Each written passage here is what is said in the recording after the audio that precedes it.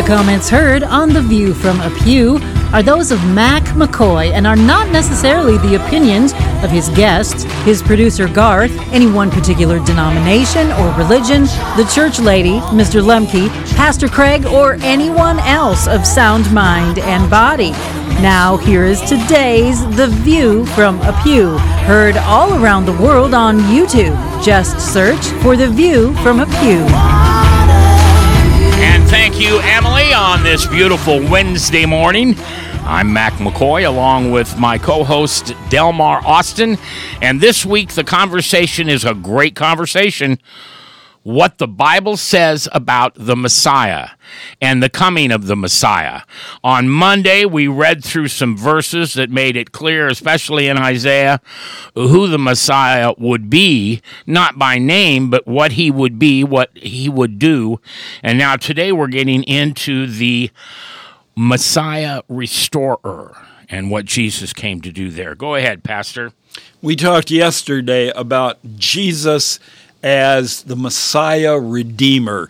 He came into this world to carry out God's plan of salvation for mankind. And today we're adding on to that because part of the process of redemption is the process of restoration. Yeah. When sin came into this world, sin caused a lot of havoc. And what Jesus comes to do is to change all that. And he does that by redeeming us. And as he changes our life, there's restoration that takes place in this world. And Mac, I think really one of the very important things that needs to be noted here and remembered is that the messianic prophecies told about this, and they told about it clearly. And if people had been reading the Old Testament, and if they had been reading the prophecies that had been given, they would have understood better. They would have maybe more would have accepted Jesus as the Messiah. There were only really a handful compared to the total number that ended up rejecting Jesus because they didn't really understand. And it just begs the question, are we listening today? Yeah. Are we listening to what Scripture is really saying? Yeah. So what does the Bible say about Jesus coming to bring about restoration? Well, let's think first of all about a story in the early ministry of Jesus. Jesus goes to his hometown, Nazareth. Which you're never welcomed in your hometown. No, it never usually works out. It didn't work out for Jesus here. Jesus goes back and he goes to the synagogue on the Sabbath day. And they recognize, it's a hometown boy. Let's ask him if he will read the scriptures today. Yep. So Jesus gets up, and we're going to read it from Luke chapter 4. It's in more Gospels in your Bible. Two other Gospels tell the story, but in Luke, it tells a more complete story. Luke chapter 4, beginning in verse 16. So he came to Nazareth, where he had been brought up, and as his custom was, he went into the synagogue on the Sabbath day and stood up to read. And he was handed the book of the prophet Isaiah. And when he had opened the book, he found the place where it was written. And now he quotes a messianic prophecy. He is the Messiah. And he quotes this prophecy that comes from Isaiah that says, "The Spirit of the Lord is upon me, because he has anointed me to preach the gospel to the poor. He has sent me to heal the brokenhearted, to proclaim liberty to the captives and recovery of sight to the blind, to set at liberty those who are oppressed, to proclaim the acceptable year of the Lord." And then it says, Jesus closes the book and he hands it back to the attendant. He sits down, and it's what he really says next that causes a lot of hostility. Yeah. He says to them, "Today, this scripture is fulfilled in your hearing." Wow. He's applying that messianic prophecy to himself. Yeah. But it's very clear from that prophecy that the role of the Messiah is to come and to be a restorer, to restore what God had originally intended for mankind and for this world.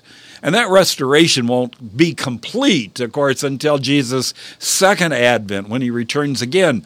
But already he's working on restoring, and he's restoring men and women, because it's those that he mentions here, the poor, the brokenhearted, the captives, the blind, the oppressed. Jesus is coming to restore their lives and give them hope to live in this world again. Yeah, one of my favorite verses is that Jesus has come to do just that, to set the captives free, to restore those of us who believe in him and have been waiting for him. And it's just one of my favorite verses. I love it. You were telling me today earlier about different experiences that people had where God had worked in their life and he brought about some healing and some restoration.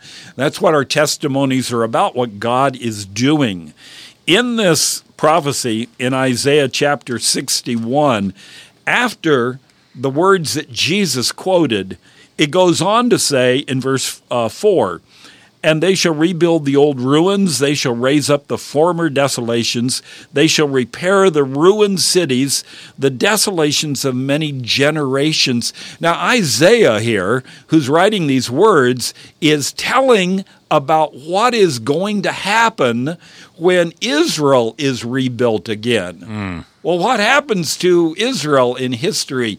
Israel has not been faithful to God. Right. And the prophets tell about this, through book after book.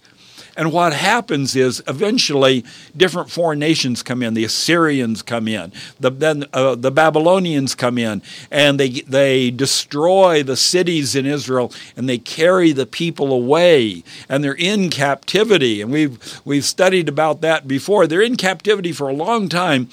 And then God brings them back again.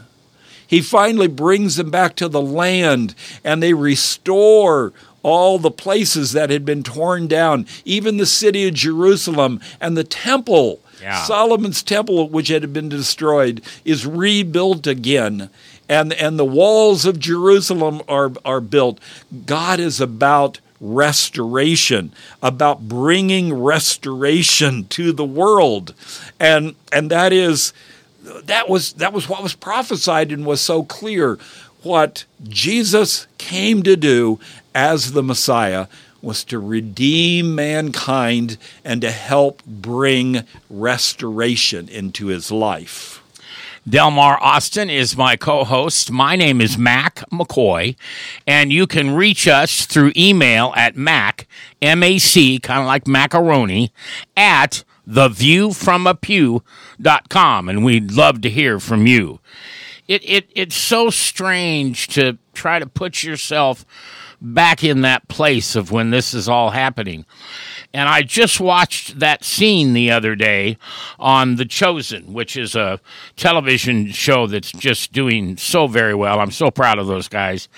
And it was that moment in which Jesus read the scroll and then put it down, and he identified himself as the Messiah. And in the TV show, they took him out and were going to throw him over a mountain. That's right. Well, that's what the scriptures tell us. That's what the story was they wanted to kill Jesus. Yeah. And it was the first time the character who was playing Jesus got a little sideways. And he looked at him and said, "Not on this day." Yeah. And he walked right through the guards. That's right, because Jesus was yet to fulfill all the things that the prophecies said about the Messiah. When Jesus came to this earth, he knew what his mission was. He knew what his purpose was, and the people around could have known if they had been carefully studying Scripture. Did all of the prophecies about the Messiah come true that we're aware of? Yes. Yeah. Okay. Yes, I believe so. And we could go over them one by one and explain each one. But we're looking at some of the main ones. And one of the early ones, again in the book of Genesis, is a promise that is made to Abraham. Yeah. Okay? This is when, this is after the time of the flood, probably several hundred years afterwards, and there are not many people that are following God. But there is a man who has a heart open to listen to God, and his name is Abram. And God says, Abram, I want you to go to a land that I'm going to show you, and I'm going to bless you. Even though you're old, you and your wife are going to have a child. Yeah. Oh, yeah, right. Uh-huh. And Abram doesn't really believe it, I don't think. But he does follow God. And as God speaks again to him, he says, I will bless those who bless you. I will curse him who curses you. And in you, all the families of the earth shall be blessed. The whole world is going to be blessed because of you, Abram. What did Abram do? He had a son, and that son had a son, and that son had a son, and it went down through many, many descendants. And from that line of Abram, one is born who is the Messiah. That's what God was telling him. The Messiah will be born, and the Messiah was not just a king of Judah, not just a king of Israel. The Messiah would bring blessings to this world, the blessings of salvation that are available to all, both the children of Israel, the Jewish people, and to the Gentile world. Everyone would be blessed by what Jesus would do. And Abram, who became Abraham, and eventually did have a child through his wife, but he also had a child through someone else because he didn't really believe that God was going to give him a child through his wife because she was also up in those years. I don't know how old, but older than childbearing years. Because Abraham had a difficulty with faith, which is our problem too. Yeah. But he had a hard time believing that God would fulfill his promises. God does. God fulfilled those promises through Jesus when he came as the Messiah and when he died for the sins of the world. The whole world is given the gift, or it's made available to the whole world to receive salvation because of what Jesus has done. You had commented on my Bible study, my men's Bible study, that I facilitate. I don't teach. Jesus teaches. I facilitate. And one man spoke of a miracle that happened with his son 40 years ago. His son accidentally poked himself in the eye with a needle. And the wife said, we're going to take him to the hospital and see if this is all right. No, just call the doctor. Called the doctor, come to the hospital right away, brought in these eye specialists, and he had put a needle all the way through his eye. So they gave him stitches on the top and stitches on the bottom, but they told him that he'd never have 20/20 vision. He'd probably wear glasses for the rest of his life. Well, right before they did the surgery, the little boy said to his father, "Can we pray, please?" And the father said, "Well, sure." And the little boy said, "God, please make it not hurt." And the surgeons were amazed that it never hurt him. Wow. He was restored with 20/20 vision, and to this day has very little pain in his life. Amazing That's story. a prayer that lasts a lifetime. Jesus restores. Yeah, and that's what we've just talked about this hour. Now, we're going to come back tomorrow and talk about the Messiah is rejected. The Messiah is rejected, despised, and rejected by men. That's coming up tomorrow right here on your local radio station, on YouTube, and all kinds of different pod sites. Remember, it's The View from a Pew, and we thank DivineTruthChristian.com for being our worldwide sponsor. See you tomorrow.